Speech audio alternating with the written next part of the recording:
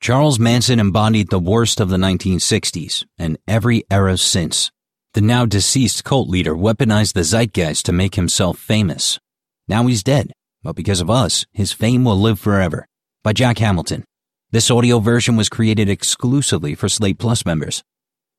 Any honest accounting of the cultural legacy of the 1960s has to reckon with Charles Manson, who died Sunday at the age of 83. Manson was a human monster whose sole talent was being able to identify the most loathsome potentials of that decade's zeitgeist and bend them to his own hideous will. It was a terrifying mix of violence, sexual exploitation, and virulent racism, a narcissistic psychopath who used and abused everyone in his path and dedicated his life to the destruction of others. In 1969, he devised 2 nights' worth of unfathomable slaughter, committed by his followers at his behest, and, in so doing, obtained the only thing he'd ever wanted: celebrity. Charles Manson embodied the worst of his era, and, to no small degree, every era since. Born in Cincinnati in 1934, Manson's early childhood was defined by abuse and neglect, the worst possible environment for a boy who exhibited signs of severe personality disorder from a young age.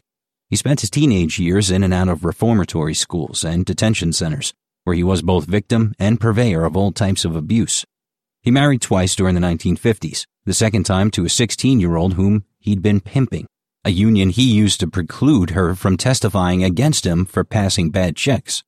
Manson was a masterful manipulator of people, a man with a preternatural ability to spot weakness in others and exploit it for his own ends. In the early 60s, Manson learned to play guitar in prison, and as that decade roared on, he began harboring ambitions of becoming a rock and roll star. From a musical standpoint, Manson was a talentless fraud whose interest in rock and roll was entirely inseparable from his desire for fame, money, and power. He was, of course, neither the first nor last to fit that particular description, but his quixotic ambitions quickly bled into delusions, evidenced most prominently in his growing obsession with the Beatles, whom Manson came to view as equal parts inspirations, professional rivals, and psychic interlocutors. By the time Manson landed in Haight-Ashbury in March of 1967, he was 32 years old and had spent more than half his life incarcerated. In both age and background, he seemed an unlikely fit for the approaching summer of love. But Manson saw the hordes of young people descending on the Bay Area as vulnerable and searching for meaning, and thus as easy prey. He deftly exploited the moral and ideological gray areas of the counterculture and set about building a following. Manson drew from his years of experience as a pimp to use violence, drugs, and promises of protection to lure and control women. He then used the sexual promise of those women to lure and control men. For young people desperately searching for utopia, Manson instead gave them something closer to hell, then convinced them it was everything they'd ever wanted. As the late 1960s progressed, Manson grew bolder and even more overbearing in his ambitions, building and burning bridges at breakneck speed, myopically obsessed with the inevitability of his musical stardom. The family drifted southward to Los Angeles, where Manson rubbed elbows with artists and scenesters of all stripes. He cultivated a characteristically manipulative and deeply parasitic friendship with Dennis Wilson of the Beach Boys, moving his family into the young rock star's home and convincing Wilson to pay for studio time. For a terrific audio tour through this period of Manson's life, check out the 12-part Charles Manson's Hollywood series from Karina Longworth's podcast, You Must Remember This.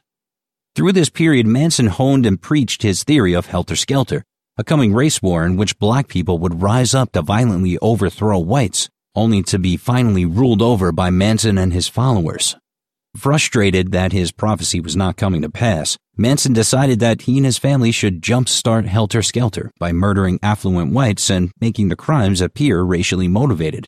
Thus, and perhaps the most sickeningly American twist of a most sickeningly American story, 7 of the most gruesome killings in modern history were committed with the goal of framing black people for murder. It was under these convoluted auspices that 4 of Manson's followers went to 1050 Cielo Drive on the night of August 8, 1969, and murdered 26-year-old actress Sharon Tate, who was 8.5 months pregnant, and 4 of her house guests. The following night, the family murdered supermarket executive Lino LaBianca and his wife, Rosemary, a dress store owner. The method which Manson chose his victims was both self-obsessed and grotesquely mundane. Tate lived in a home that had previously been occupied by music executive Terry Melcher, who Manson believed had disrespected him, while the LaBiancas resided next door to a house where Manson had attended a party the previous year. The randomness of the killings baffled police at first, but in the following weeks and months, the story of murders began trickling out through a grapevine of former associates and jailhouse snitches. The story that emerged was like every nightmare of late 1960s California come to life. Every excess of Haight-Ashbury counterculture and Los Angeles celebrity culture stretched to its darkest limit. For moralizing cynics like Richard Nixon and Ronald Reagan, who made political hay out of telling voters that other people's children should be feared and their own children feared for, the Manson murders seemed like a prophecy fulfilled. The fact that Manson's family was populated by young white women from middle-class backgrounds made the story all the more lurid, as if a runaway teenage daughter from the Beatles' bittersweet 1967 track, She's Leaving Home, had resurfaced just 2 years later as a dead-eyed, acid-soaked murderer. Looking back on the Tate killings years later, Joan Didion would write, "Black masses were imagined and bad trips blamed. I remember all of the day's misinformation very clearly, and I also remember this, and I wish I did not. I remember that no one was surprised." I didn't live through the 60s, but I recently wrote a book about them, and even from a distance, it's remarkable how fast everything seems to happen, how quickly coincidence comes to seem like portent.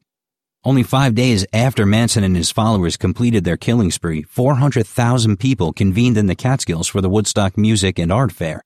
3 days of peace and music that stretched into 4. Just a few months later, the horrific motives behind the murders were just beginning to leak out to the national press. Manson, Black Magic, told by ex-followers, read a front-page headline in the Los Angeles Times on December 5, 1969. The article included ominous excerpts from Manson's song lyrics. The following day, the Rolling Stones played a free concert a few hundred miles north of Cielo Drive at Altamont Speedway, where 18-year-old fan Meredith Hunter was stabbed to death by a member of the Hells Angels. The day after that, the Los Angeles Times published another headline, "Kill Whites, Put Blame on Blacks. Manson wanted a racial war, friends say." I remember that no one was surprised. The afterlife of Manson and his family has been a twisting and powerful one. In 1974, prosecutor Vincent Bugliosi published Helter Skelter, the true story of the Manson murders. It was the most sensational work of American true crime writing since In Cold Blood, and remains the best-selling book of its kind ever published. That same year, Sharon Tate's widower, Roman Polanski, released Chinatown, a hard-boiled and paranoid vision of the birth of modern Los Angeles that, to many viewers, felt like both an excoriation and an exorcism. In 1975, one of Manson's followers, Lynette Squeaky Fromm, attempted to assassinate President Gerald Ford.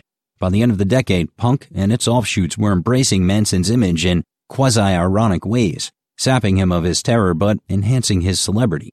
And every panic over rock music's effect over wayward white youths in the years since has borne the traces of the Manson family's legacy, from 1980s freakouts over Satanist messages and heavy metal records to the prurient late 1990s scapegoating of namesake Marilyn Manson and other artists for their alleged role in the Columbine massacre. Charles Manson made himself famous, but all of us kept him that way. Now he's dead, and we're what's left.